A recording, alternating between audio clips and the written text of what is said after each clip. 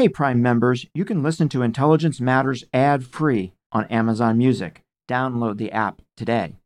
This spring, if you'd rather spend time enjoying your lawn instead of trying to keep it alive, there's good news. True Green is the easiest and most affordable way to get a beautiful lawn. All you have to do is water and mow, and they'll do the rest. Weed control, fertilization, aeration, and even some things you might not even think of. They'll do all of it, while you can do literally anything else. With True Green, you can have your lawn looking as good as a putting green. That's not hyperbole. True Green is the official lawn care treatment provider of the PGA Tour. True Green offers a satisfaction guarantee, and they have a verified best price promise, which guarantees you the lowest price with no compromise on quality. You do you. Let True Green do your lawn care. Visit truegreen.com to get the best lawn at the best price with the best people guaranteed.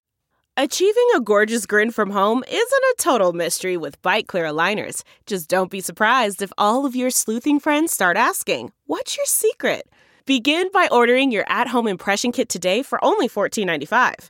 Bite Clear aligners are doctor-directed and delivered to your door. Treatment costs thousands less than braces. Plus, they offer flexible financing, accept eligible insurance, and you can pay with your HSA FSA. Get 80% off your impression kit when you use code WONDERY at Byte.com. That's BYTE.com. Start your confidence journey today with Byte. This is Intelligence Matters with former acting director of the CIA, Michael Morell. Brought to you by Lockheed Martin. Your mission is ours. Dennis, is Netanyahu done, or is there a chance we could see him back in the top job? I think that it's premature to write his political obituary. The more he tries to explode this current government, the more I think it makes him look more political and less like a leader. It makes the current government and Bennett look like they're trying to manage for the country. When Hamas built this vast network of tunnels, they used an enormous amount of cement, steel, iron, electrical wiring, and wood. Gaza is an impoverished place. Yes. All of this material that was used for building this vast underground tunnel network could have been used for construction and economic progress above ground, but that's not Hamas's priority. Because Netanyahu is now the head of the opposition and has stated he wants to bring down this government as soon as possible, just as he created kind of a glue for this group while he was in power, so long as he's the focal point of the opposition and trying to bring them down, he creates a glue for them while they're in power. Ambassador Dennis Ross is counselor and distinguished fellow at the Washington Institute for Near East Policy. He is one of our nation's leading experts on the Middle East and most experienced practitioners of policy toward the region, having worked at the highest levels of the U.S. government for multiple presidents of both parties. He joins us today to talk about Israeli politics, the latest round of fighting between Israelis and Palestinians, as well as the Biden administration's approach to Iran. We'll be right back with that discussion after a word from our sponsor. I'm Michael Morell, and this is Intelligence Matters. Angie's List is now Angie, and we've heard a lot of theories about why. I thought it was an eco move. Fewer words, less paper. No, it was so you could say it faster. No, it's to be more iconic. Must be a tech thing. But those aren't quite right. It's because now you can compare upfront prices, book a service instantly, and even get your project handled from start to finish. Sounds easy. It is, and it makes us so much more than just a list. Get started at Angie.com. That's ANGI, or download the app today. Dennis, thanks for joining us for a second time on Intelligence Matters. It is good to have you with us again. Mike, always a pleasure to be with you. Thanks for having me. So there's a lot to talk about, but I did want to take a minute and mention, since the last time you were on the show, you published another book. This one is Be Strong and of Good Courage, How Israel's Most Important Leaders Shaped Its Destiny. Can you tell us a little bit about what the book is about and what are some of its most important themes? Well, the essence of the book, and really the premise of the book, is that Israel is facing what are some pretty basic decisions about its identity and its character. If it stays on the path that it's been on, meaning if it keeps building outside of what I call the settlement blocks, it'll become increasingly difficult to separate Israelis from Palestinians. In that case, you really end up with one state, a binational state, not two states for two peoples. But it's a hard decision because the settler constituency is an important one politically. And therefore, it requires the leadership of a prime minister to say, okay, I'm going to make a historic decision to preserve who we are. And the book, in a sense, using that as a takeoff point, says, well, let's look historically at four Israeli prime ministers who were different ideologically, but they defined leadership very much the same way, which assumed, among other things, that you don't defer decisions, you don't avoid decisions, you take them on, you educate your public as necessary. And as I said before, we're quite diverse. David Ben-Gurion, Menachem Begin, Yitzhak Rabin, and Ariel Sharon, diverse ideologically, but very similar in terms of defining what their role as prime ministers would be. And in a sense, this book is saying, let's look at what they did, who they were, how they themselves evolved, and can we see them as a model for Israel's prime minister today? Sounds very interesting. Sounds like a book worth reading, which is a great transition, actually, to the first topic that I wanted to chat with you about, which is Israeli politics. So Benjamin Netanyahu just finished 12 years as Israel's prime minister, a period of time that spanned nearly all of President Obama's 2 terms and the entirety of President Trump's term. And as you know, this was Netanyahu's second 10 years prime minister, having served 3 years from 1996 to 1999. He's now been replaced by Naftali Bennett, not a household name in the U.S. What can you tell us about Prime Minister Bennett, about Bennett the man and his politics? Bennett the man is someone who really represents, first of all, the next generation. He's 49 years old, so he's 22 years younger than Benjamin Netanyahu. His parents came from the United States and made Aliyah to Israel. He was raised during at least part of when he was growing up, in San Francisco, which is where they're from. So he is a fluent English speaker with very much a kind of an American inflection. He is someone who served in Israel's most elite commando unit. He is someone who started 2 high-tech companies, sold them both, and made an enormous amount of money. He very definitely was on the right side of the political spectrum. He used to, in many ways, press Bibi Netanyahu from the right. He was chief of staff to Netanyahu at one point. And he is, from those I can say who served with him in Sayet Matkal, which is, I said, the most elite unit, some of whom I know, they all say that he's actually very pragmatic. My own experience with him is also one where I have the sense that his ideology is real, but he also believes in solving problems.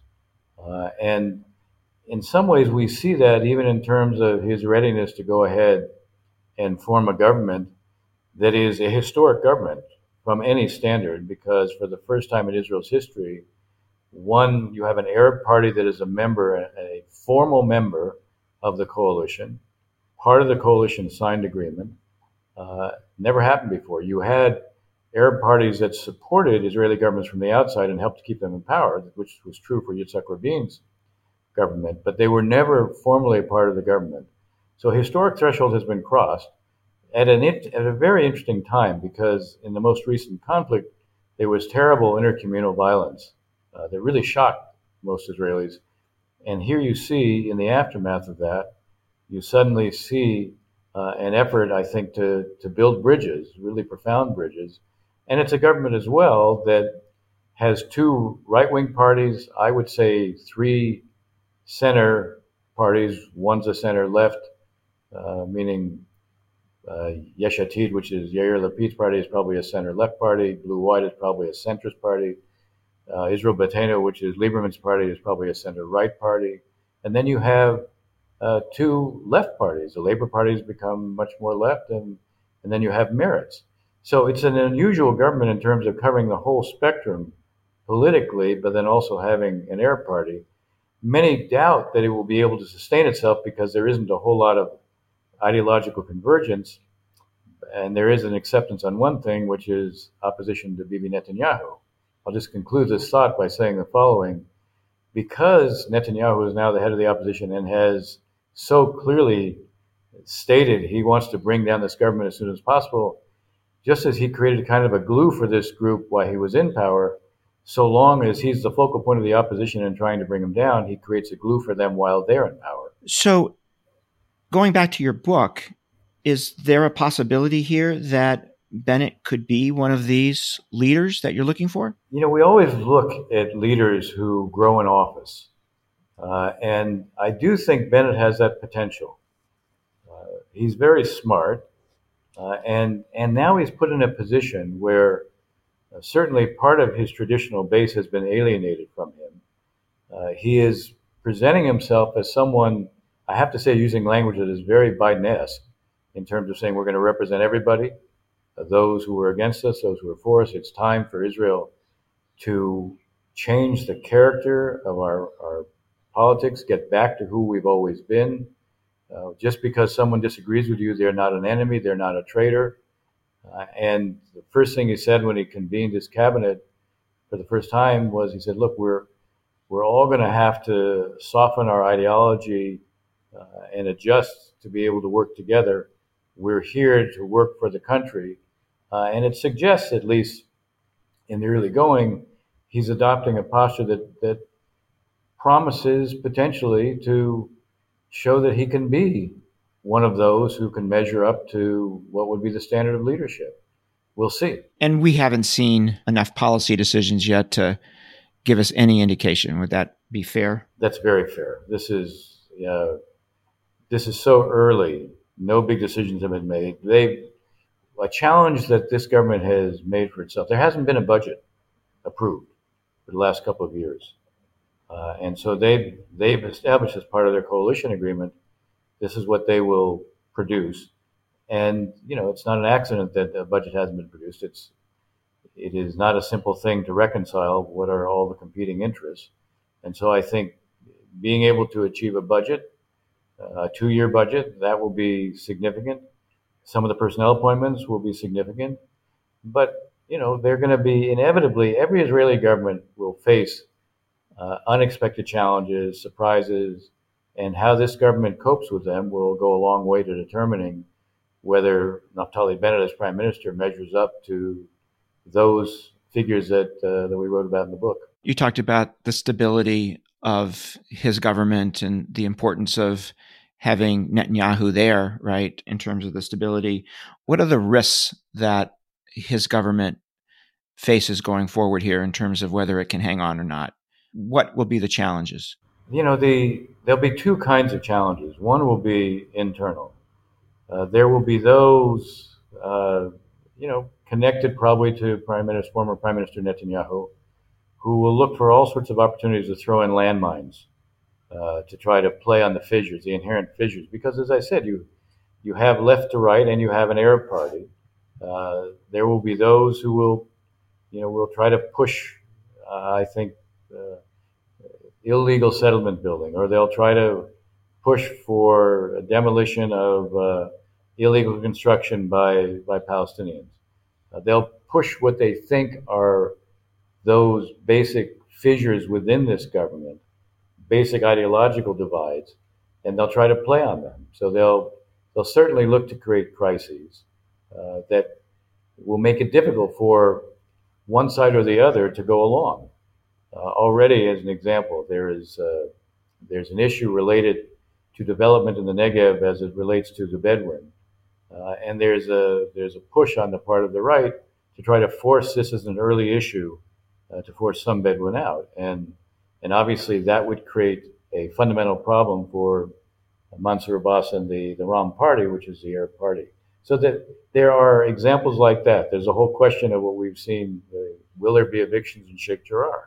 Now, that's really a Supreme Court decision, but how is that issue going to be handled? It is interesting that this government went along with the decision of the previous government to allow the March of the Flags. This is something that is done normally on Jerusalem Day, which commemorates the 1967 war and the reunification of Jerusalem. The one thing they did is the police allowed this to go forward with a slightly different route, even though Hamas had made all sorts of threats. The new public security minister is Omar Bar-Lev, who is from the Labor Party, and he made the decision for this to go ahead. But you could see for people on the left side of this coalition, this was probably not a simple issue because they worried about what the implications of it were. And yet we already see here's an example of where they figured a way to work together, and they will face more of these kinds of hard choices. Dennis, is Netanyahu done, or is there a chance we could see him back in the top job? I think that it's premature to write his political obituary, but I do think that his imagery of being a magician, that he could always pull a rabbit out of the hat and somehow survive, that's taken a hit. The more, as I said earlier, the more he tries to explode this current government, the more I think it makes him look more political and less like a leader. It makes the current government and Bennett look like they're trying to manage for the country. If he succeeds, I'm not sure that it ends up translating into anything except a new election where with 4 elections, he couldn't put together a government. And so it's not so easy to see if there's an election that he's able to put together such a government. So while I'm not prepared to write his political obituary yet, I think it's a real uphill climb for him. And I haven't even mentioned anything about the trial He's been indicted. There's a trial looking at 3 different indictments against him. And so we don't know what the future of that's going to be. That trial likely will drag on for a while. So I wouldn't say that he's necessarily done, but it's not so easy to see his pathway back. If he is done, can you reflect a little bit on what his legacy as prime minister will be? How will historians look back at his 15 years as prime minister? He is the longest serving Israeli prime minister. David Ben-Gurion was 13 years. David Ben-Gurion resigned in 1963 when he was still a relatively, he wasn't that old at that time, but he made the decision to leave. In the case of Prime Minister Netanyahu, 15 years is obviously an extraordinary tenure.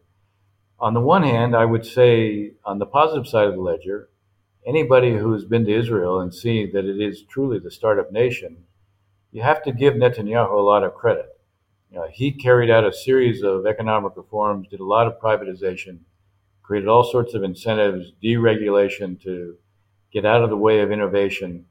And he certainly contributed a lot to this. I wouldn't say he's solely responsible for it because a lot of the sources of development that express themselves in terms of making Israel a startup nation were actually done during Prime Minister Rabin's time. But there's no escaping the fact that Netanyahu gave this a big boost. Mm-hmm. Israel dramatically developed. Anybody who comes to Israel sees this is a very advanced country in every sense, cutting edge in every sense. And he certainly deserves some credit for that, and deservedly so. I would say also he was very effective. But when I draw a distinction when I talk about him. When it comes to dealing with the Arabs, he was always strategic. When it comes to dealing with the Palestinians, he was always political.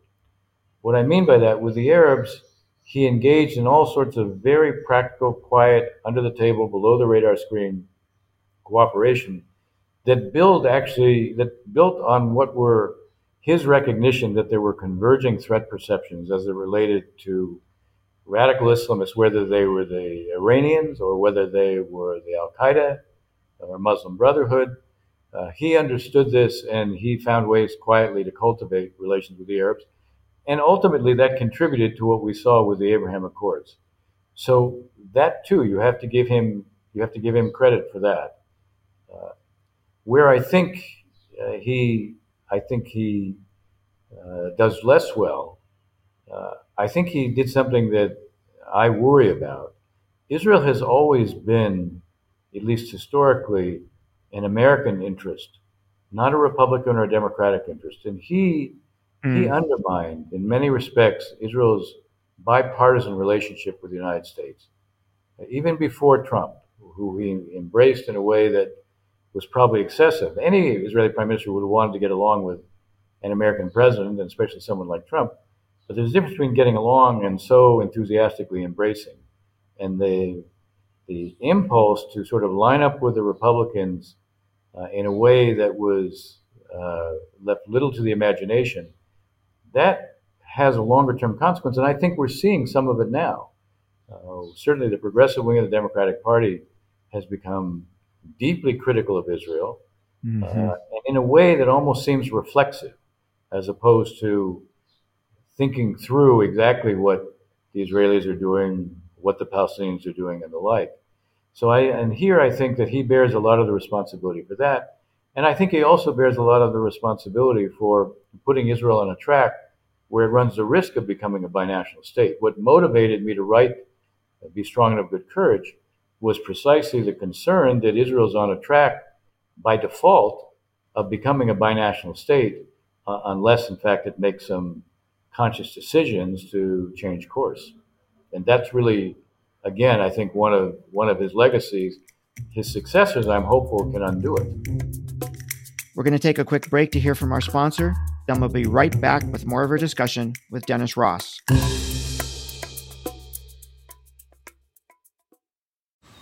Man, that sunset is gorgeous. Grill, patio, sunset. Hard to get better than that. Unless you're browsing Carvana's inventory while you soak it all in. Oh, burger time. So sit back, get comfortable. Carvana's got thousands of cars under $20,000 just waiting for you. I could stay here forever. Carvana, where car buying meets comfort meets convenience. Download the app or visit Carvana.com today. So, Dennis, good transition to the second topic I wanted to chat about, which are the recent clashes between Hamas and Israel, which you referenced earlier. Can you explain what happened, perhaps from the perspective of both sides? Yes. And it's really important to put this in perspective.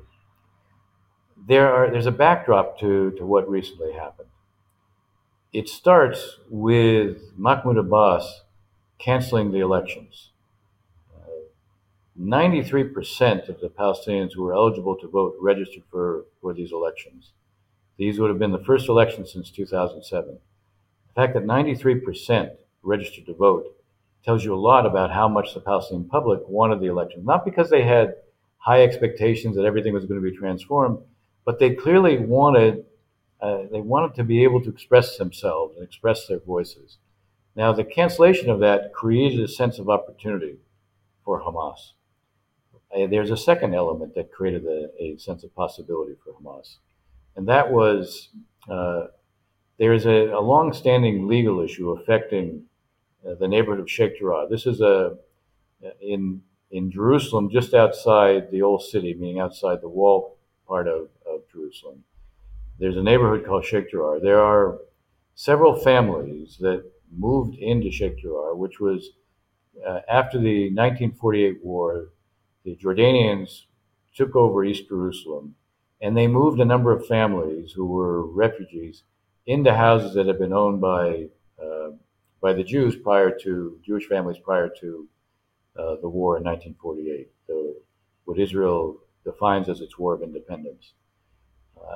So they don't necessarily have legal title. These homes were owned by Jewish families prior to 48. There is a right-wing settler group that seeks to settle in all the areas, including these Arab areas, and they were able to buy these properties actually from a trust that owned them, and they've been pushing for evictions. This has worked its way through the courts, and the lower level courts have found that these families should be evicted. The Supreme Court has not acted on it yet.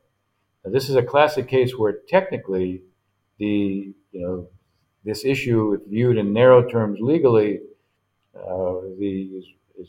those who are pushing for it might be right, but when you deal with issues of Jerusalem, you want to be wise, not just right. Right. Here's a case where there are two issues that will always create an electric response that takes on a life of its own when it comes to Jerusalem. One is evictions, displacement of Palestinians. The other is the religious sites, and that leads to to the third issue that, in a sense, helped to prompt all this. And that was that there were disturbances on Jerusalem Day, and rocks were being thrown. The way the Temple Mount of the Haram al-Sharif, this is a platform on the surface where there are two mosques, Al-Aqsa Mosque, the third holiest site in Islam, and the Dome of the Rock. Below it is known as the Kotel, and this is where the Wailing Wall, the Western Wall, is. Right. So there were thousands of Jews down there praying, and stones were being thrown over the side. You get hit by a stone, from 300 feet above you, hit you in the head, it's going to kill you, or certainly it can.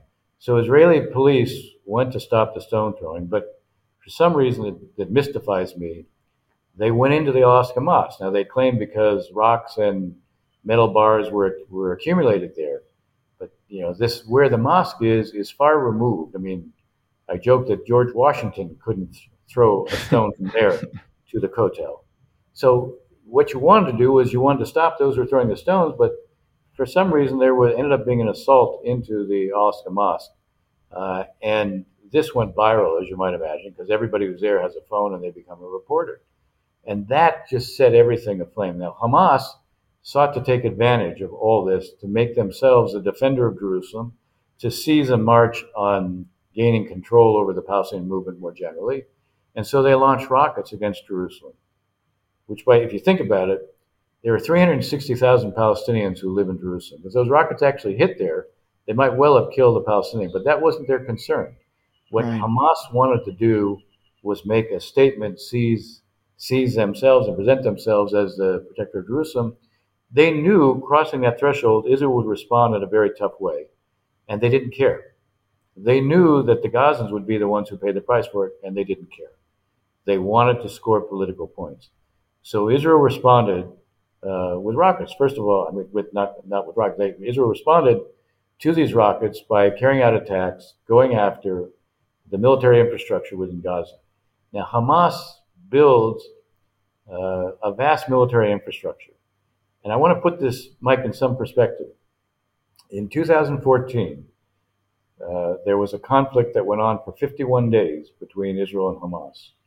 At the time, at the end of that, Hamas had about 3,300 rockets left. During this conflict, when it began, they probably had about 30,000. So they used from 2014 until 2021 massive rearmament. And these rockets, by the way, had more payload, more range, and were more effective. In addition, they built a very extensive underground network of tunnels. Now, the tunnels weren't there to protect their people. They were there to protect their fighters, their leadership, their command control. And they're built into what are areas that are not only completely civilian, but they build them under hospitals, under schools.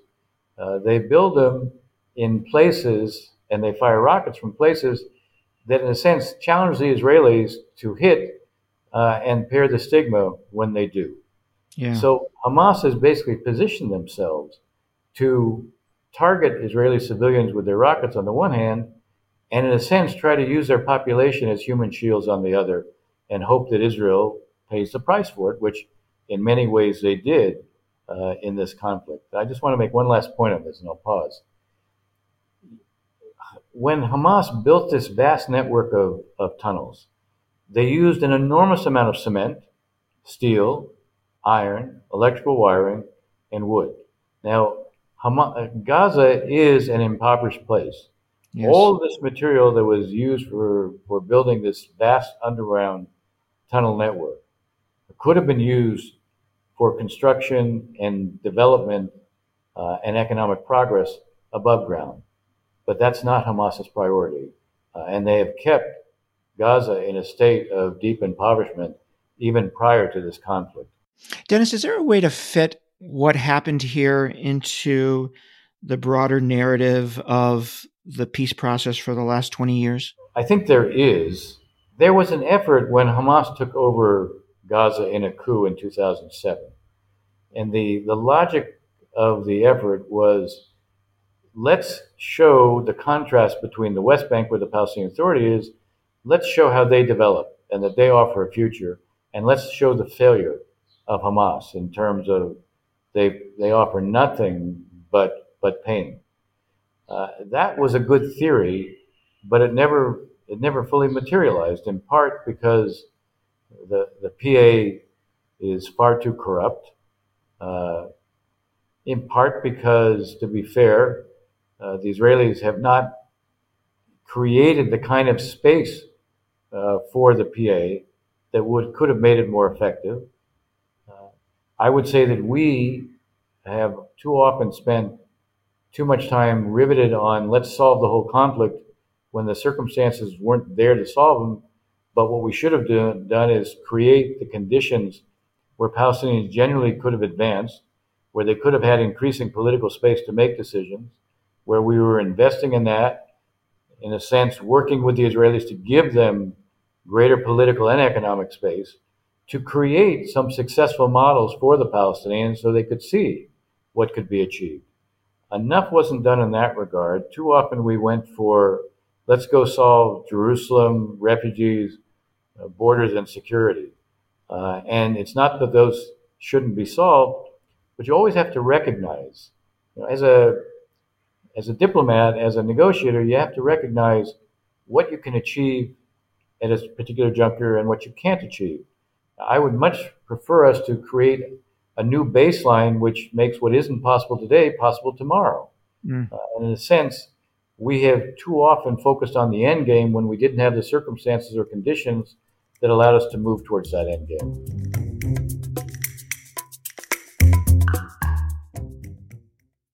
Delve into the shadows of the mind with Sleeping Dogs, a gripping murder mystery starring Academy Award winner Russell Crowe. Now available on digital. Crowe portrays an ex-homicide detective unraveling a brutal murder he can't recall. Uncovering secrets from his past, he learns a chilling truth. It's best to let sleeping dogs lie. Visit sleepingdogsmovie.com/Wondery to watch Sleeping Dogs, now on digital. That's sleepingdogsmovie.com/Wondery. Dennis, maybe we can switch in the last segment here to talk a little bit about Iran. We just had a presidential election, and we don't know the outcome because we're actually taping this a day before the election. But I'm wondering how you would describe Iranian politics going into the election. There's no doubt that the balance of forces within the elite within Iran, and there is such a thing as elite politics in Iran. We have seen with people like the current President Rouhani and his foreign minister Zarif, these are people who believe in the Islamic Republic, but they're more pragmatic. They believe that the Islamic Republic can advance by being more integrated into the international community and the international financial system. The supreme leader, who is unfortunately, from this standpoint, the decision maker, he doesn't view that. He sees the need to preserve an Islamic Republic and its ideology by having enemies. And the enemies justify the kind of strict internal controls. And we've seen the balance of forces shift in favor of those who embody the ideology, the resistance ideology that the supreme leader has always promoted. So we've seen a shift. The Revolutionary Guard has much greater power. It's clear that Ibrahim Raisi is the favorite candidate. So we'll see whether he actually wins. But he's clearly the favorite candidate. The media gives him dramatically more attention. He's obviously the choice of the supreme leader. He's the head of the judiciary. This is someone who, when he was a much younger man, presided over revolutionary courts that put tens of thousands of people to death in the late 1980s because they were seen as real or imagined enemies of the Islamic Republic. And so he comes from what's known as the principlist side of the arguments there. And whether he wins or someone else wins, it's still the supreme leader who makes the decisions. Right. And it's going to be a more hardline government than we've seen. Now, the question is, does that make a big difference practically? My own view is they still want sanctions to be relieved, but they're trying to signal that they're in no hurry to have them relieved. And they're trying to build pressure on us by pressing ahead with their nuclear program. I believe we'll probably still get back into the Iran nuclear deal, the JCPOA, sometime this year. And the challenge for the Biden administration will be, how do they retain leverage to try to do what they seek, which is a longer and stronger deal, and what do they need to be able to do to counter what the Iranians are doing in the region? The Trump administration applied what they call maximum pressure on the Iranians, which was really maximum economic pressure. They did squeeze them economically, but it didn't change any of Iran's behavior. They didn't stop any of their active support for Hezbollah, for Hamas, Islamic Jihad, for any of the Shia militias within Iraq. Maybe they couldn't provide as wide array of material resources, but they still provided. Hamas was still getting money from them. They were effusive in their praise of the Iranians after the conflict. Hezbollah was probably still getting $400 million a year. The Shia militias within Iraq were still being supported. So they didn't change their behavior. What we've seen is, if you're going to be effective with the Iranians, you need a strategy that applies economic, political, and even at least the threat of military pressure. And you need to create an isolation of the Iranians. And I hope that the Biden administration, and I suspect that this is the way they're thinking about it, understands that you leave the Iranians a way out, but you also have to keep the pressure on them, and it's more effective when it's not the U.S. acting alone. Dennis, why have the hardliners gained strength over the past few years? What's behind that? I think there's probably a couple of factors that have contributed to it. I do think that the Trump policies did contribute to it, because here was the argument of those who said, we can advance if we do deals with the Americans in the West. So they did the JCPOA. One can debate whether this was the best possible deal or not, but from an Iranian standpoint, they lived up to it. Trump pulled out of it. They paid a price for it. And it undercut the arguments of those who said we can gain by doing these deals. So that certainly contributed, I think, to their strengthening. I think, though, that what also contributed to the strengthening is that the basic desire to dominate the region is still the most important driving factor in Iran's behavior, and inevitably that tends to push them in directions that's going to produce a backlash against them. And one of the interesting things about the set of interviews that Foreign Minister Zarif gave, that was supposed to be for the kind of oral history of the Rouhani presidency, where he was very candid in terms of saying that the Revolutionary Guard consistently undercut his diplomacy. He didn't know what was going on in Syria. Here's what they were doing that made it much harder to achieve the kind of things he wanted. I think the point to bear in mind here is that people like Rouhani and Zarif were permitted to do certain things, like negotiate an Iran nuclear deal, but they weren't the ones who shaped the policy when it came to the rest of the region. Right. And what I'm suggesting is that context plays into the hands of the hardliners, because sooner or later it produces responses. Now, the really interesting question is, can you devise a policy where you can create a set of choices for the Iranians, where it becomes clear that what the hardliners are doing are costing, unmistakably costing Iran, versus what's available if you change the course and the direction. So from a policy perspective, assuming we get a new nuclear agreement, which seems likely to me, sounds like it seems likely to you as well, I guess the question is, how do you have a nuclear agreement and then keep the pressure on them from a regional perspective? How do you balance that from a policy perspective? Yeah, I think what you do is you decide to take a page from their book. Their book is, the nuclear file is one thing, we're free to do whatever we want in the region. And the answer to that should be, okay, the nuclear file is one thing, and therefore we're free to do whatever we want in the region. And so, if you think about it, everywhere where the Iranians are in the region, in Iraq, in Syria, in Lebanon, in Yemen, you either have a failed state, a failing state, or a state that is largely paralyzed because of what the Iranians are doing. So I think one of the things to do is we should be competing in the region. We should be highlighting their failures. Now, again, I said there's a political dimension, there's an economic dimension, there's a military dimension.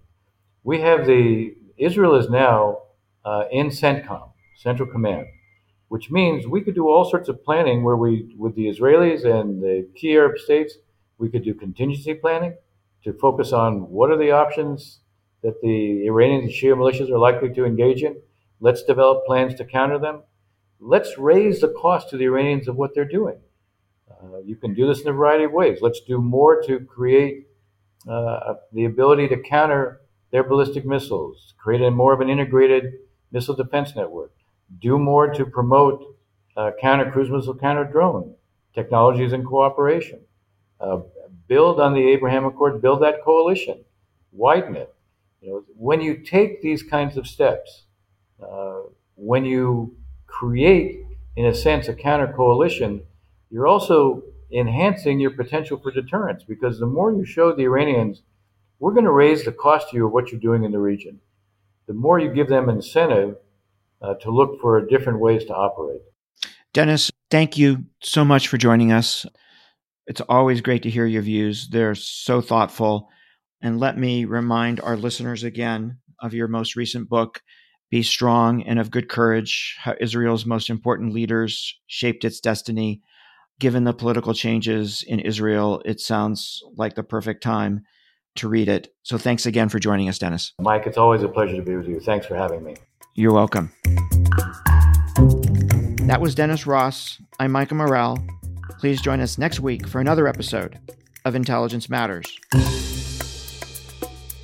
Intelligence Matters is sponsored by Lockheed Martin. Your mission is ours. This show is produced by Olivia Gassis, Jamie Benson, Jake Rosen, Paulina Smolinski, and Ashley Armstrong. For more from this week's show, visit cbsnews.com. Intelligence Matters is a production of CBS Audio. Catch every episode of 60 Minutes, America's most watched news magazine show, as a podcast. Hear in-depth investigations across politics, news, and entertainment on your schedule. Listen to 60 Minutes ad-free on Wondery Plus.